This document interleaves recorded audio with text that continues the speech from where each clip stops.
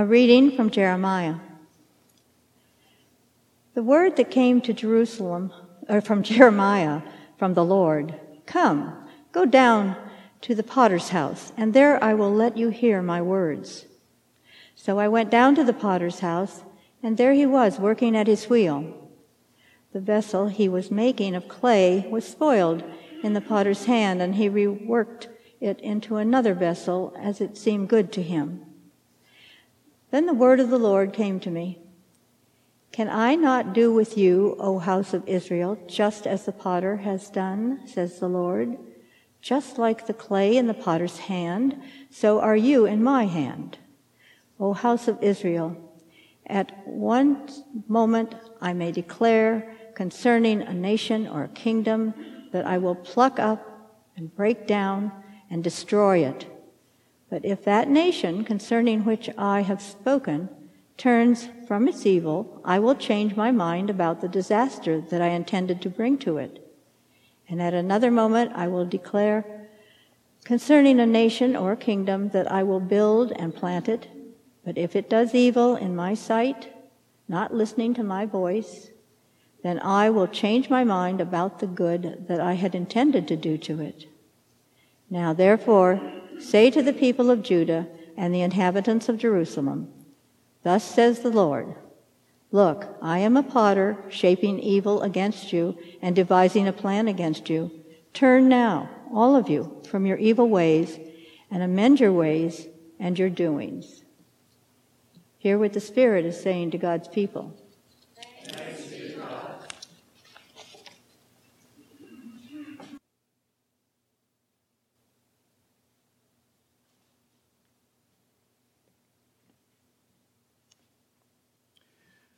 A reading from the letter of Paul to Philemon.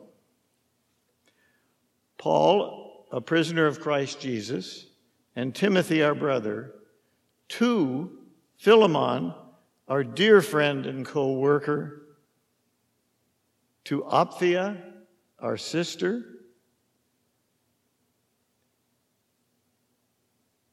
to Archippus, our fellow soldier, and to the church in your house.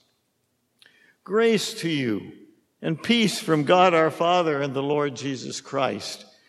When I remember you in my prayers, I always thank my God because I hear of your love for all the saints and your faith toward the Lord Jesus. I pray that the sharing of your faith may become effective when you perceive all the good that we may do for Christ. I have indeed received much joy and encouragement from your love, because the hearts of the saints have been refreshed through you, my brother. For this reason, though I am bold enough in Christ to command you to do your duty, yet I would rather appeal to you on the basis of love. And I, Paul, do this as an old man, and now also as a prisoner of Christ Jesus. I am appealing to you for my child, Onesimus, whose father I have become during my imprisonment. Formerly he was useless to you, but now he is indeed useful both to you and to me. I am sending him, that is, my own heart, back to you.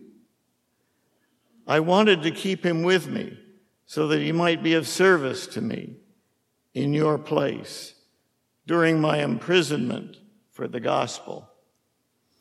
But I preferred to do nothing without your consent, in order that your good deed might be voluntary and not something forced.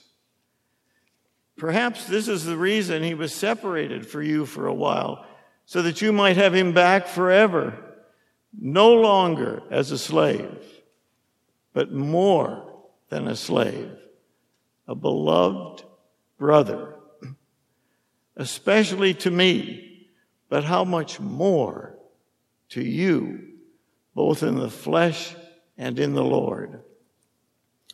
So if you consider me your partner, welcome him as you would welcome me. If he has wronged you in any way or owes you anything, charge that to my account. I, Paul, am writing this with my own hand. I will repay it. I say nothing about your owing me, even your own self. Yes, brother, let me have this benefit from you in the Lord. Refresh my heart in Christ, confident of your obedience. I am writing to you, knowing that you will do even more than I say. Hear what the Spirit is saying to God's people. Thanks be to God. Holy Gospel of our Lord Jesus Christ according to Luke.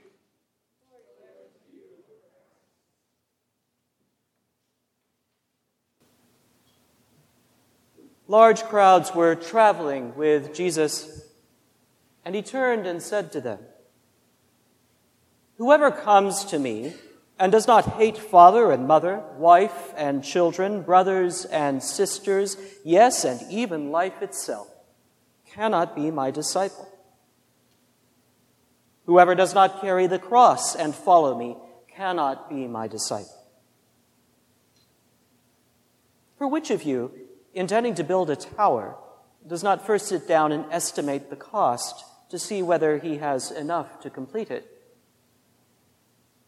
Otherwise, when he has laid a foundation and is not able to finish, all who see it will begin to ridicule him, saying, 'This fellow began to build and was not able to finish.' What king going out to wage war against another king will not sit down first and consider whether he is able with 10,000 to oppose the one who comes against him with 20,000? If he cannot, then, while the other is still far away, he sends a delegation and asks for the terms of peace. So therefore, none of you can become my disciple if you do not give up all your possessions." The Gospel of the Lord. Praise to you, Lord Christ.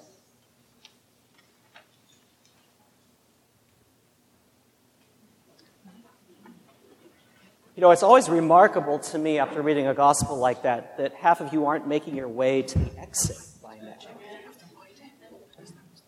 I mean, who wants to come to church and be told to hate members of your own family, right? Scholars explain a little bit and help a smidge by reminding us that this is very much in the rabbinical pattern. Jesus is using an exaggerated phrase to grab our attention, and indeed the attention of the crowds who are following him for all kinds of different reasons. Some of them are there because they want to see a show. Others are there because they seek healing so that they can get back to their ordinary lives. Still others are there because everybody else is there. And where else would they be? Jesus is reminding them that discipleship is more than just following where the crowds go. And any of you who have any involvement in the markets know that that's true, if nothing else is true, right? Matthew phrases it slightly differently. He says, "You cannot be my disciple unless you love me more than members of your own family." As I said, that helps a smidge, not a lot. Right? Possession is, some people say, 9/10 of the law. Jesus is pointing us to an entirely different way of being, and one that I hasten to add is absolutely terrifying, to all of us who live in the world as we do, particularly those of us who have any means at all and who have families to look after. All of us who have children in the schools know this time of year our calendars are overflowing and our anxieties are often way up, and so are our worries. How will we navigate this year successfully? Will our kids be getting the education they need, let alone what they deserve? Will they be getting ready for what the world throws at them next? And so we tend to take possession, control of the situation, and do everything we can in our power to get them on the right path. What could be more natural than that, right? What could be more natural than that? That is not the life that God is calling us to, ultimately. That is the terrifying message of today's gospel. And yet even more terrifying than that even is that we open our readings today with Jeremiah making threats against the established powers of his time in the court, reminding them that they are like that vessel being formed by a potter on a potter's wheel.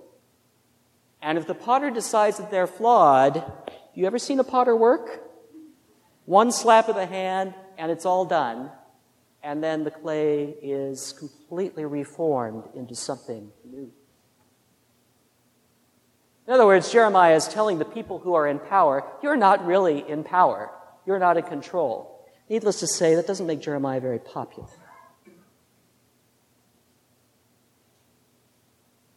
Speaking of not saying something very popular, we have this fascinating reading today from the letter to Philemon, perhaps one of the most intimate letters in all of the Christian writings of Scripture. A letter written from Paul, probably late in life. He is in prison, likely either in Rome or headed to Rome.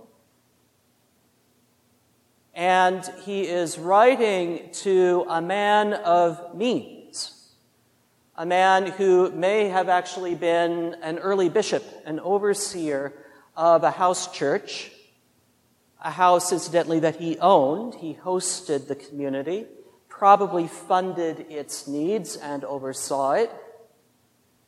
And being a man of means in the Roman world, he needed lots of help to run that household. So likely he was a slave owner. And in fact, Onesimus, the letter seems to indicate, is Philemon's slave. Something has happened. We don't know exactly what, but Onesimus has either run away or left Philemon and gone to Paul, and somewhere in that journey has been baptized Christian and came to help Paul attend to his needs in prison, and now Paul is audaciously sending him back to Philemon to be reconciled, not as a slave to an owner, but as a brother in Christ.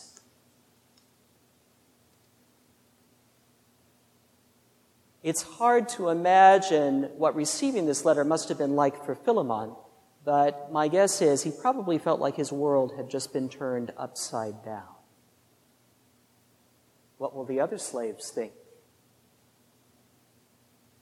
What will I do with my investment in this property? How will he be received by the wider community who know he's been my slave for a long time? How will I explain this? Did you hear Paul laying it on really thick?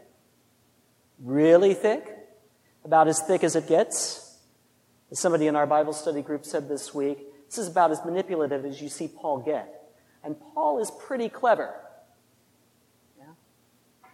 This is world-shattering stuff for the first century.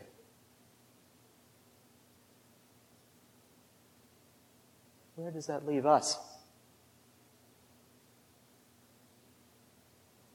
The gospel today was written probably for a fairly well-to-do Gentile audience.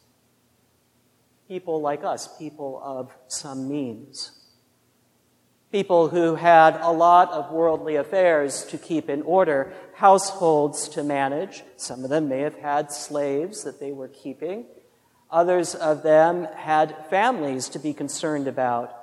And if you think that today's message is radical for us in our relationships with our most intimate others, it was even more radical for people living in the first century, particularly people of means, who had a legacy that they were planning to leave behind, and that legacy was most realized in their progeny, in their inheritance.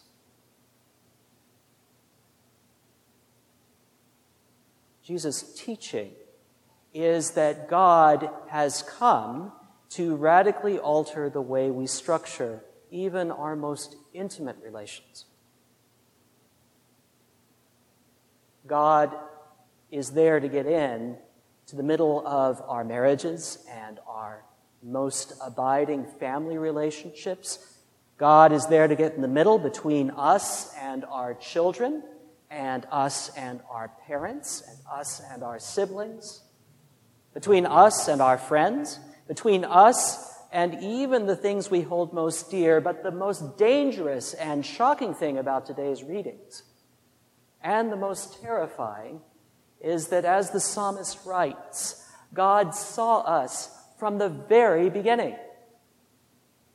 Even before we saw ourselves, even before we had sight and eyes to see, God saw us most intimately.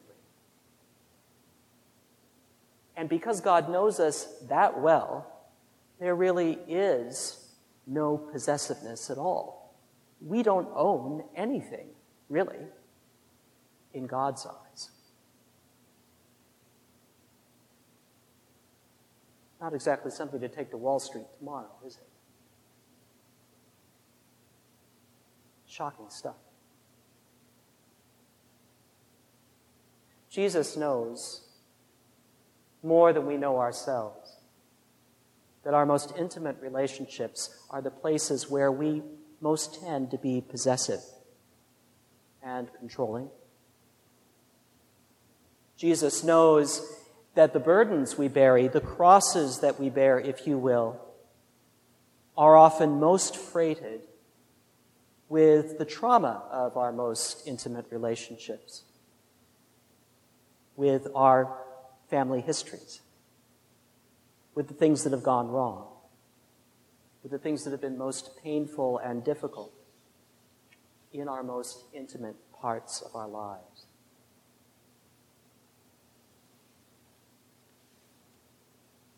Jesus reminds us that God knows that.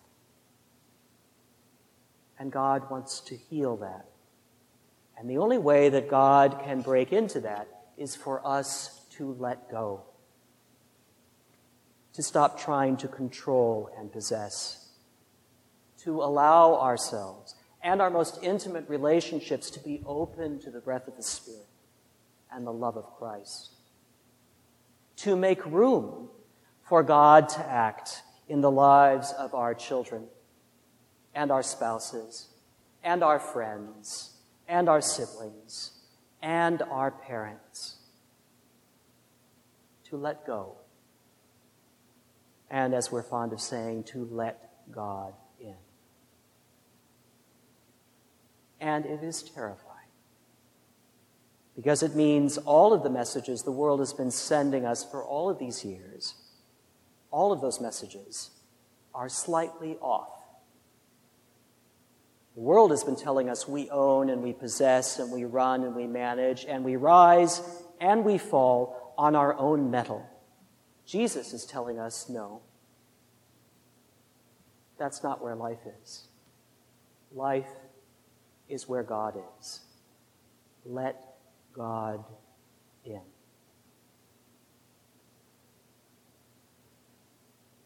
C.S. Lewis wrote about his conversion sometime around the middle of the 20th century. as a most terrifying experience because he went from being a staunch and very rational atheist to a believer. And in that moment, he said, when he realized that there was a God and he was accountable to that God, he realized, much to his holy terror, that he would never have space he could call his own again. He would never be able to claim to be alone again. He would never think again that he was unseen, in control, in charge. And for that reason, he wrote, he was probably the most miserable convert in all of England at the time. That's what Jesus is on about today. God wants in. And if we let God in, we let God change and take charge of everything. And if God takes charge of everything, we are at risk of being part of a new life.